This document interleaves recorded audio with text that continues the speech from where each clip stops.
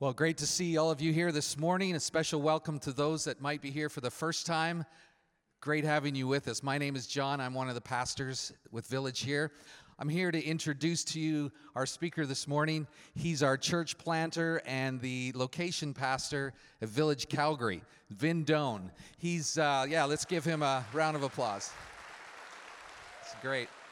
He's been with us all week. Getting buried in all of what Village is about every week, and he'll be coming out a few other times as well, just to pass on all of the various pieces that makes Village that we can transplant into Calgary. So we're excited about that. A couple of us were able to head out a couple weeks ago and meet the core team that's growing in Calgary. We'll likely inherit a building of some kind, looking at that, what that all means. So steps are being taken. We're investing in Vin. Vin's investing in us. It's great to have him. And we thought it'd be a great opportunity for you all to be able to hear him this morning. If you're new with us, you know we just walk through Scripture. We're in Matthew, so Vin's just going to carry on from wherever we are in Matthew this morning. So let me just pray for you, Vin, before you speak to us. Father, we're first of all thankful for you. We're thankful for your Son. We're thankful for the Spirit and the plan and the way you have created for us to be able to know you in an intimate way and restore relationship with you because of Jesus. We're thankful for that. We're thankful for Vin, for his family, Laura, and little girl Grace, and another one on the way in August. We ask that you protect this family from all of the attacks that are coming and will come in any kind of a new work that's forming. We know there's great churches in Calgary, but we know hundreds of thousands of people there, just like in Vancouver and across this nation, in each city. Hundreds of thousands don't know you yet.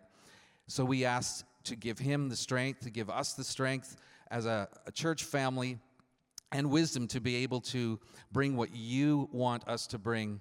And it's really simply you and your gospel to that city. Help us with the details that we don't get distracted or taken off mission. So we thank you for Vin being here with us today. We ask the Spirit to give him special power today with the words that we need to hear in Village Church, Vancouver area, that we will be changed in some way and leave here different than when we came. So we ask this not in our power, not in Vin's power, but in the power of Jesus' name alone. Amen. All right, thank you, Vin, for being with us. Thanks, John. Okay, so just to clarify, my name's Vin, as in exactly like Vin Diesel, except I'm the one with the better face and the better body. You can tell, right? So Laura's in Calgary at this moment, and she's looking after our 1.5-year-old Grace, and she's also 8 months pregnant.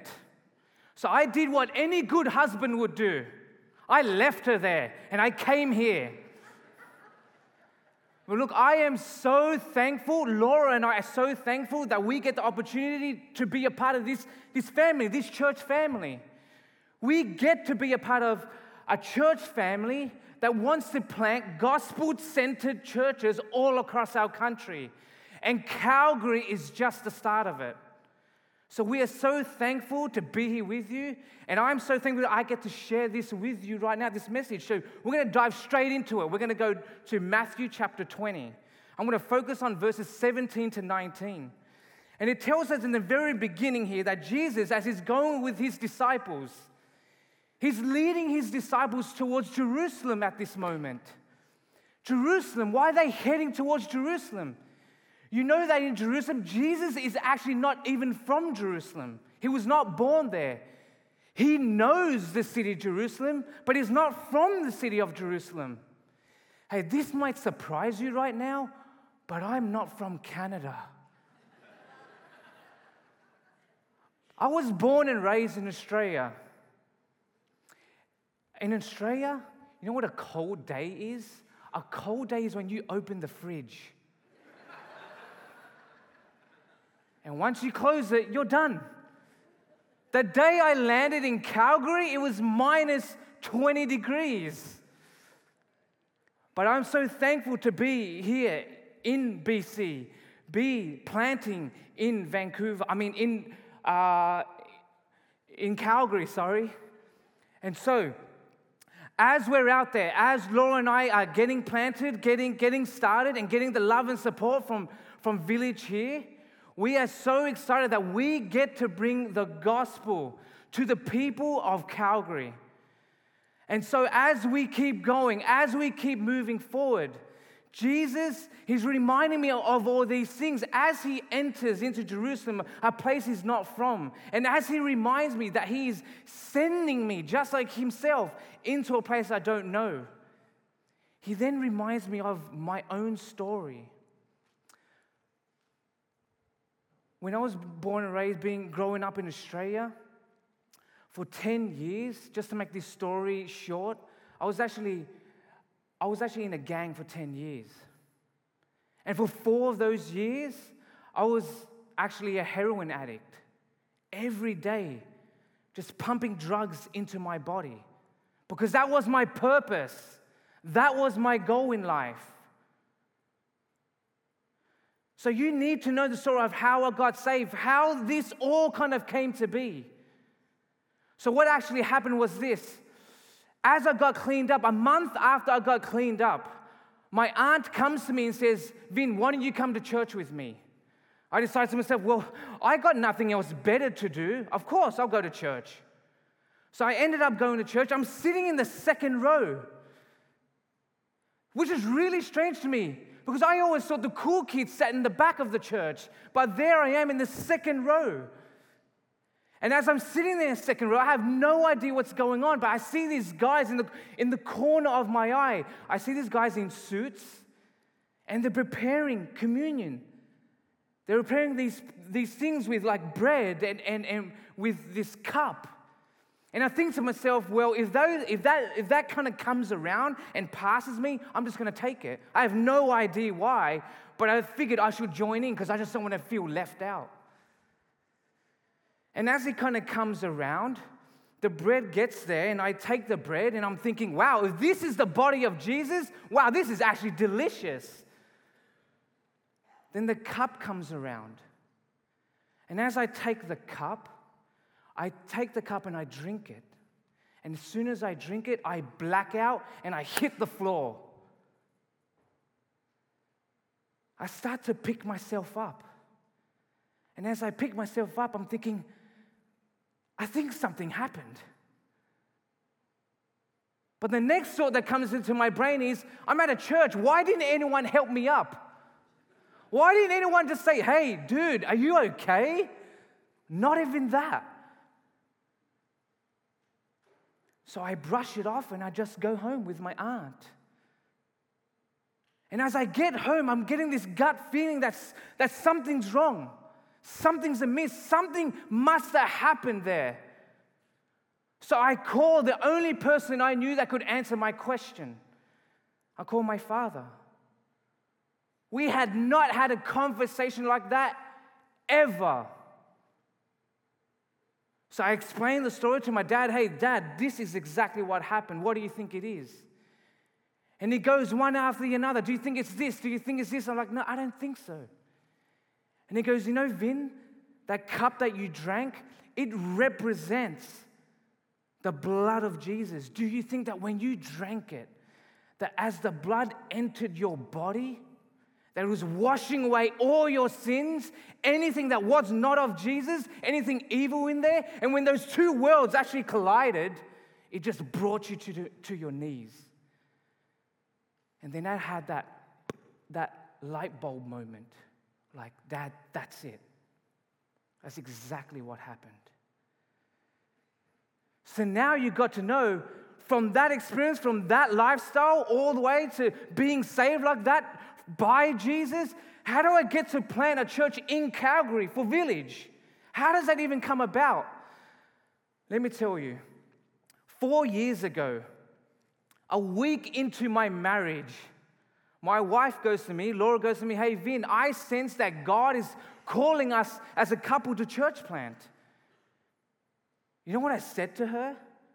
I turned to her and I looked at her and I said, no, and never bring this up ever again. That's how good of a husband I am. 2 years go by and I'm driving and I'm working. I'm just doing my ministry thing. I'm serving at a church. I'm doing youth ministry and I'm driving through Calgary. And then I sense God calling me, Vin, you need to plant a church.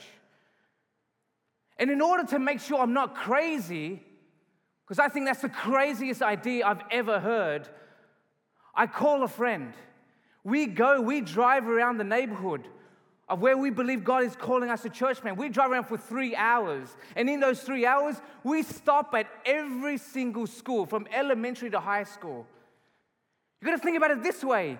2 grown men in a car sitting across a school looking at children. That almost sounds illegal. After that experience, I'm completely convinced by friends, by everyone around me, by God Himself, that we are meant to plant a church in Calgary. But I know nothing about church planting. I literally know nothing. Now I'm starting to gather books, I'm starting to talk to people. Then I find out there's a conference in Vancouver. So Laura and I attend this conference, and as we get there, a friend comes up to me and goes, "Hey, I need to introduce you to Pastor Mark and his wife, Erin." So Laura and I just walk straight up to Mark and Erin. We introduce ourselves, we start talking, and then Mark, in the middle of the conversation, just 5 minutes into the conversation, goes, "We need to have lunch tomorrow." And I'm thinking, whoa, in my head, whoa, slow down. This bromance is happening too quickly. I'm not even ready. My heart is tender. And then as the relationship and as the friendship grows over the months, Mark then kind of calls me and goes, "Hey, Vin, I think you're actually crazy enough to plant a church, a village church in Calgary." And so that's how it kind of all came to be. So now as Jesus is entering to Jerusalem, a place that he's not from, but he knows something about, Jesus is sending Laura and I into Calgary as well. Something I know a lot about. I know thanks to the movie Cool Runnings.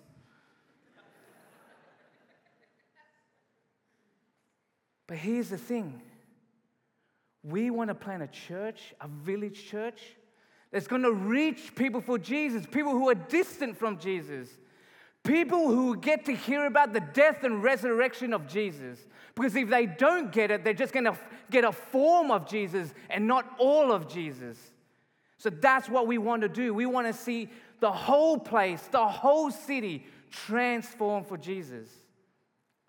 So as we continue into this passage in verse 17, we find that as they enter into Jerusalem, we're going to think about why are they going there? Why are they heading exactly there? Especially if they're not from Jerusalem. The background of this is that all Jews are going to Jerusalem at this moment. Every single one. The city is going to create this buzz because they're going to celebrate the Passover. And the Passover is a story that's recorded in the second book of the Bible called Exodus. You may know this story, the Passover or the Exodus story, from such movies as The Ten Commandments. And the story is like Charlton Heston coming out with 2 guns. I mean, not guns. I mean 2 stone tablets. And on the 2 tablets, the 10 Commandments are written on them. Or you might know the story from an animated movie by DreamWorks called The Prince of Egypt. That's the thing that they're celebrating, the Passover. And so as they go to think about these things and celebrate and whatnot, do you know in Exodus chapter 12, when it talks about the Passover, God himself in chapter 12 calls himself the destroyer. That's not the God I knew. That's not the God I kind of grew up being taught. God the destroyer. I always knew God as this big old white guy with beautiful flowing hair and a beard, wearing a toga, and everything that comes out of his mouth is beautiful because like he can vomit rainbows and it'll be amazing. That's the God I knew growing up. But here he calls himself the destroyer in Exodus 12. So God, the destroyer, demands from Israel, hey, you need to go kill a lamb. You need to take the blood of the lamb and then you need to paint it, spread it on your doorpost. And if you do that, I will pass over you. And for those who don't have the blood of the lamb and spread it on their doorposts, I will kill your firstborn. That will be the sacrifice. And so one writer puts it this way. He puts it, either there was going to be a lamb, a dead lamb in the house, or there was going to be a dead person in the house. But no matter what, someone had to die. So as we continue in this story, as Jesus is leading his disciples towards Jerusalem, he kind of pulls them, the verse actually tells us he pulls them aside, which basically means he's got something actually quite important to tell them. Put it to you this way. When I was playing basketball, what would happen is if we were losing in the game, coach would call timeout. And as he calls timeout, he kind of gathers us in and goes, hey, remember the plan? Remember our game plan to win this game? This is what I'm calling you in for. So when Jesus calls them aside, he's actually reminding them, hey, get focused. Get in the game. This is how we're going to win it. This is the game plan I have for us to win. So in the basketball game, when coach calls timeout, he will pull us in, but every now and then, coach might just call me. He'll say, Vin, come here. And he'll whisper in my ear and he'll say, hey, your teammates are terrible. You probably need to win the game. No, he actually won't say that, but this is what he will say. He'll say, hey, Vin, look on the left side of the court. That's where that team is vulnerable. Go there and attack and we'll win the game. So you know what happens when we get back into the game? We are refocused because of the instruction that the coach gave us. So the whole game, I'm pounding away, I'm attacking the left side because I believe what the coach has said. So when Jesus pulls the disciples aside and tells them, hey, this is what's going on, he's telling them, focus. Because right now they're not focused. They're not focused because they want to go celebrate Passover, which is a great thing to celebrate, but all they can think about is because everyone's gathering to the city of Jerusalem, that means they might get to bump into friends and family that I haven't seen in a really long time. So Jesus telling them, hey, the Son of Man, he's going to get passed over, delivered to the Gentiles. Then they're going to crucify him. Then he's going to be mocked. Then he's going to be flogged. Then he's going to be crucified. But he will be raised again. So get back into the game because this is what's at stake. Mark's gospel in chapter 10 gives us this little bit more meat into this scenario right here. In Mark chapter 10, what happens is Jesus kind of calls them in and says, hey, this is the goal. This is what we got to get focused on. And he tells them the Son of Man must suffer, must die, but he will be raised again. And as that happens, what happens next is that Jesus then walks ahead of them. He leads the way into Jerusalem. It tells us in Mark chapter 10 that the disciples are amazed. They are amazed that Jesus would lead the way towards his suffering. For most of us here, including myself, I want to walk away from suffering, not towards it. It will seem more normal to me to walk away from suffering. Let me put it to you this way. Laura being 8 months pregnant, she doesn't ask much of me. But she's going through some physical difficulties at the moment. And the discomfort is getting quite severe now. And she's telling me that where it hurts and whatnot, and I'm figuring out how do I help her? How do I help her with her suffering? And she pretty much tells me there's nothing you can do, Vin, unless you have the baby yourself. And so she says this. She goes, this is all I want from you, Vin. When I give birth to our second child, all I want you to do is go and look. I was like, Excuse me? She goes, yeah, go down and look. I go, you mean go down there and look at the child? She goes, yeah, that's all I want. And I'm like, you mean that moment when it's like, no, that's what you want from me? And she's like, yeah. I was like, no way. I am not going through that. I love you, but I'm not going through that. She will then jokingly tell me, hey, Vin, you need to do this. I'll be like, why? She goes, well, while I'm suffering, I want you to suffer as well. That is the depths of the love that we have in my marriage. And I would tell her, I'm not doing it. I love you, but I'm going to stand beside you and whisper sweet things in your ear while you're giving birth, while you're in pain. But I am not going there. She will even have the guts to tell me, okay, Vin, you're not going to do it for your children, for your own flesh and blood, for when they grow up, they asking you, hey, Dad, did you see me come out?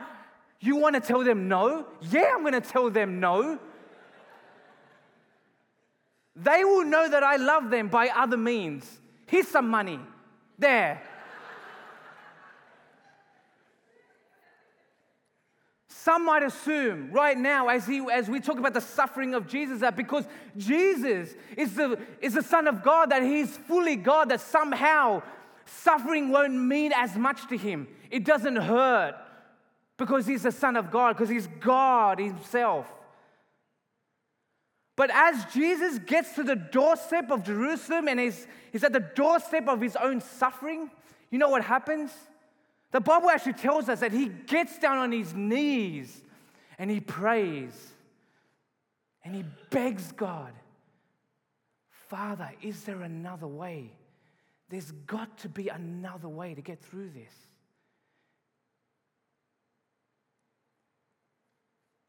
But He tells His Father, but whatever you want, I'll do it. So Jesus has a right fear of suffering. It's not easy for Him. So when we get to this part now, this is now the third time. The third time Jesus has to get these guys focused on the task at hand. The first time actually happens in Matthew 16. And in Matthew 16, what actually happens is this. What happens is Jesus walks up to one of His disciples, Peter, and He asks Peter, hey, who do you say that I am, Peter? And Peter replies by saying, Jesus, you're the Christ. You are the Son of the living God. This is impressive that Peter knows this, that he knows exactly who Jesus is. And right after that, you know what Jesus tells him? Jesus tells him, well, glad you know that, but the Son of Man still has to suffer, die, and be raised again. Then Peter replies by saying, no way. No way, Jesus, this will not happen on my watch. I'm so determined, Jesus, that no one's going to get through to you because I'm going to stand right in front of them. I am so ready for whatever comes our way. I have a sword, and I'm ready to pull it out and attack. Anytime you call, I'm there. Then Jesus replies to him, get behind me, Satan. Hey, you can call me anything you want, but don't call me Satan. The second time where Jesus reminds His disciples that He has to suffer and die and be raised again, actually happens in the next chapter, in Matthew 17. And it's this beautiful picture of what we call the transfiguration, where Jesus is there and two almost like ghost-like figures are standing beside Him. We've got Elijah on one hand and Moses on the other. And there's only 3 people witnessing this. 3 disciples, Peter, James, and John. They're witnessing Jesus interact with 2 of the greatest prophets of the Old Testament. They are spellbound of what's going on. It gets even more epic than that. What happens actually next, as they're looking at this sight, this brilliant sight, is that a cloud kind of comes over them. And in Vancouver, we know something about clouds, don't we? So as a cloud kind of comes by, hovers over them, a voice comes out of the cloud and then says, "Hey, that's my son. I am well pleased. Listen to him." So you would think that after this epic, kind of this mountaintop experience that they just had, that Jesus wants them to, in a sense, stay there. But what happens next is this. As they're walking down the mountain, just the 3 disciples and Jesus turns to them and says, "Tell nobody what you just saw." Until when? Until I am raised. So he's telling them, after a mountaintop experience, you don't need to stay there. Don't stay up in the clouds. This is what you really need to be focused on. You need to be focused on my death and my resurrection.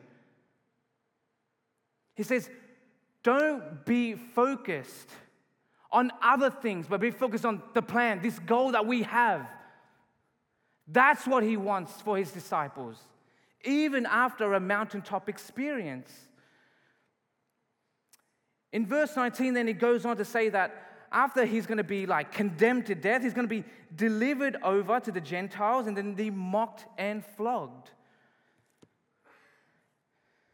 When we talk about the suffering of Jesus, most of us would always think through and always assume we're only talking about the physical suffering of Jesus. But here we're told in verse 19 that he's mocked as well. Mocking is just this idea of being cruelly kind of taunted. Being kind of like this sense of getting teased over and over and over again. To be felt like less than human almost. When I was 13, that was the first time I got arrested. So let me tell you how it all came to be. At 13, my boys and I, we decided, hey, let's go to the mall and let's just goof around.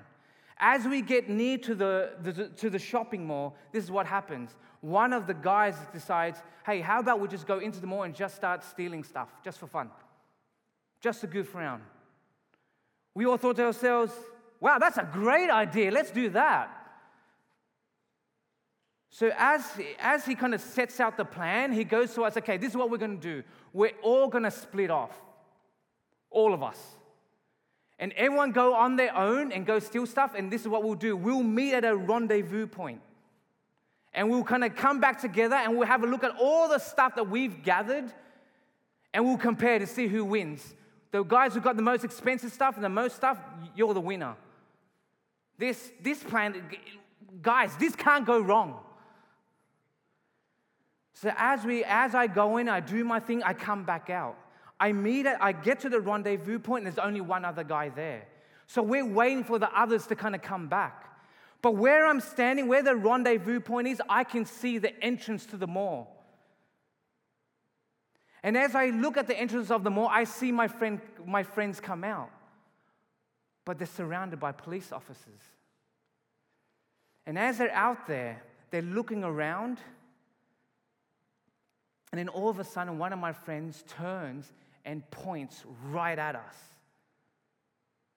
And then all I see is this. I just see the police officers book it. And they start running towards us. I just run as fast as I can. And as I'm running, I pretty much run out of breath. I need to stop. And all of a sudden, I get caught. I get thrown to the back of the truck. And as we're driving, we head to the police station, and we get there to the back. We get there to the back of the police station. As I get out, I'm the only one. Out of all my friends, I'm the only one that got caught for some reason. Maybe because I'm the special one. And as I get out there, 7 police officers are surrounding me. And then we start walking towards inside. And as the police officers are surrounding me and we're walking, all I feel is this kick to the back of me. And I fall and I hit the floor. And then all I hear is, get up. So I pick myself up. I'm on my hands and knees. Then out of nowhere, I feel another kick go to me. And then I hear the same voice tell me, I told you to get up. And as I get on my hands and knees, I get one more kick. And I fall and hit the floor, but this time, all I hear is laughter. When you're mocked like that, you feel almost less than human. I think the best way to put it, when you're mocked like that, when you're laughed and beaten like that, you almost feel numb inside. I suspect that's what Jesus was feeling. As they beat him, they spat on him, they slapped him. That the King of the universe is feeling less than human. That's part of his suffering.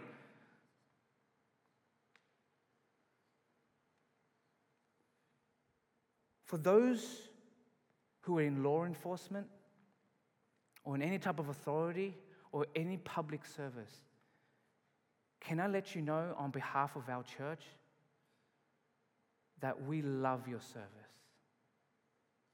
We thank you for your service. We as a church appreciate your service. I love you. I have chosen to forgive. We as a church family choose to forgive those who wrong us. You know why? Because Jesus did. Now you might be thinking to yourself, wow, Vin, our stories are quite different. And in many ways, of course they are. But hear this. Jesus didn't die more for me and less for you because you did less. The same Jesus, the same blood, the same death, the same resurrection was for all of us. That Jesus died for you and I. But there's too many of you in this room where you're already destroying yourselves. You're destroying yourselves through alcohol abuse. You're destroying yourselves through drug abuse. Some of you guys are destroying yourselves just through pure unfaithfulness. Some of you guys are even destroying yourselves through chasing after money. But basically, we're all chasing after sin. That's how we're destroying ourselves. But Jesus, as he goes to the cross, this is what the Bible says. It tells us that Jesus is there to be mocked, flogged, and crucified. You know, another way to translate the word crucified is the word destroy.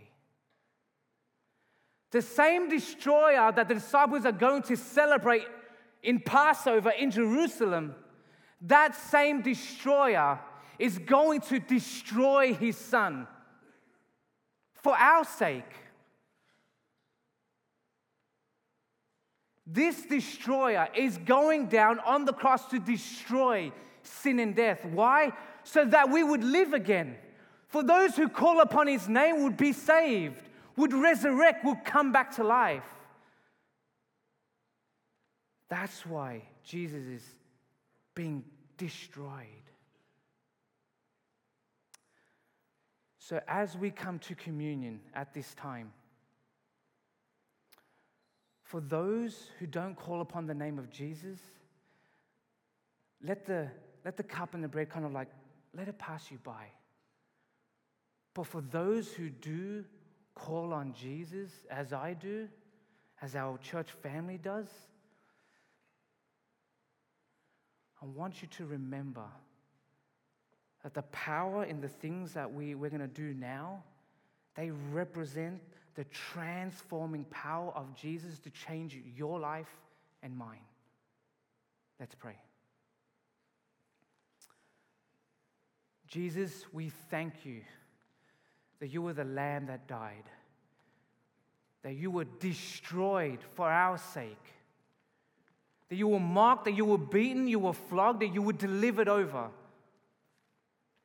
just so we could have life again. And for that, we give you great thanks. And we remember that it is only by your power that we are transformed and made new again because of your great name, Jesus. Amen.